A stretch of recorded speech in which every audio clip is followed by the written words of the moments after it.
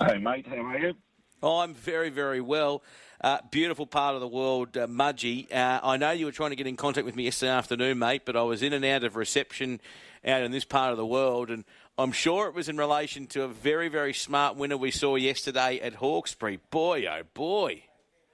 Yeah, linebacker was pretty much went out and showed that he might be one to follow later in the autumn. So definitely not a golden slipper horse, but those races that come after the golden slipper, the size and the Champagne, look like they'd be in his wheelhouse with a 1,300-metre win first up. And you don't often see them spread eagle a field like that. Like it was 4 lengths. So it doesn't matter what the opposition is. You're still putting a big gap in some horses there.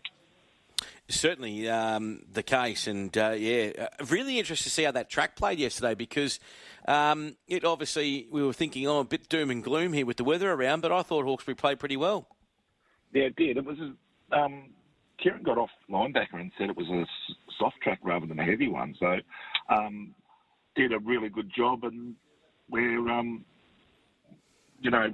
we need these tracks to perform on those sort of days, like, we've had meetings called off this week, and now we're going to get Wong and Hawkesbury off and done. So that's another 100 or 150 horses they've had a run and can keep going into their preparations.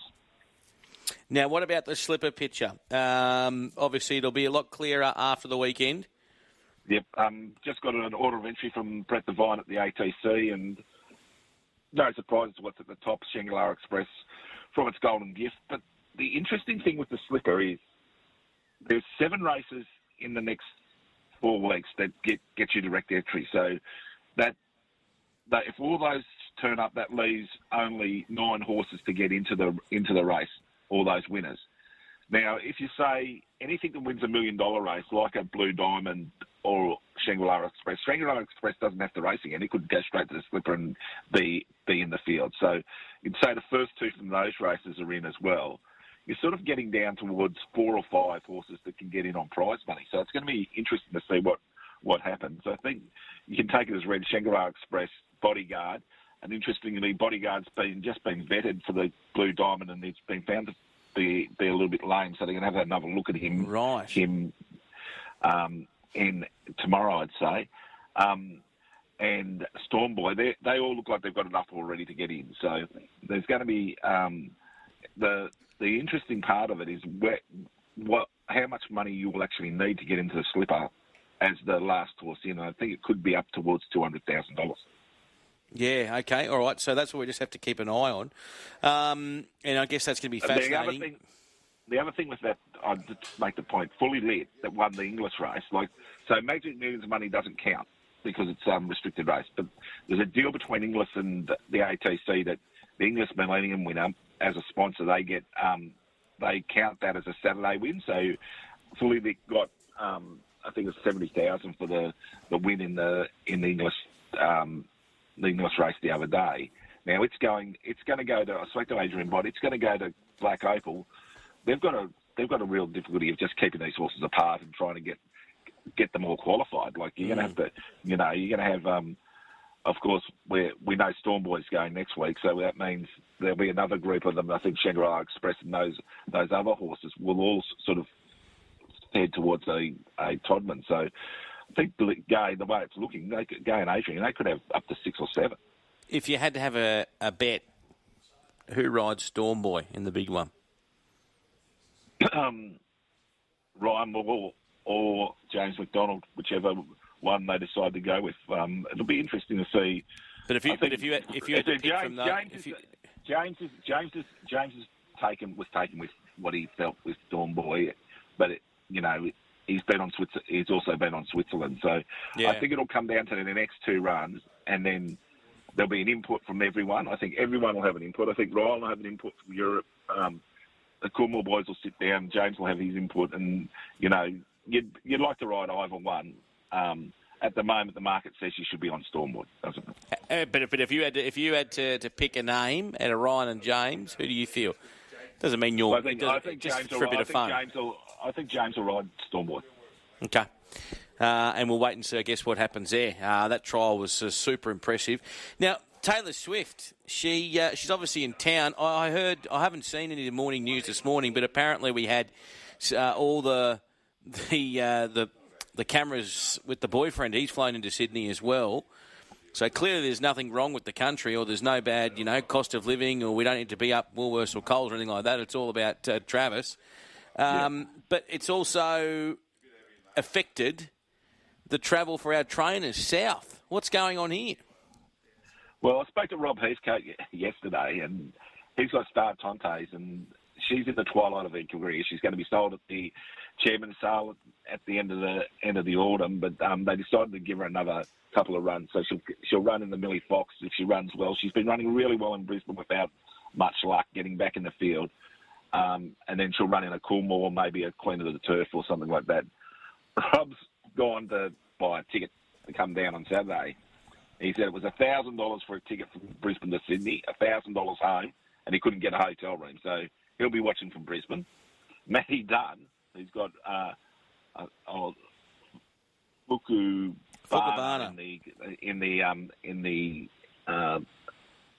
Hobartville.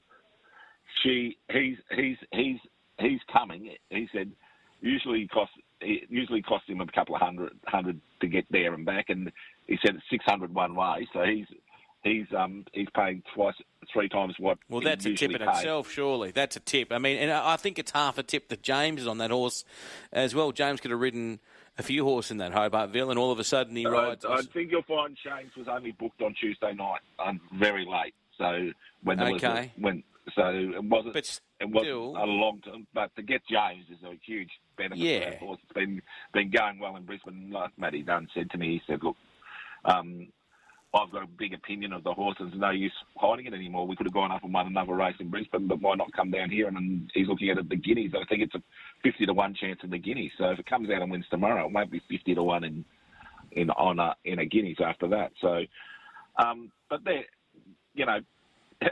that's the economy at the moment. It's the Taylor Swift economy. You can't, we know our trainers and jockeys fly around a lot.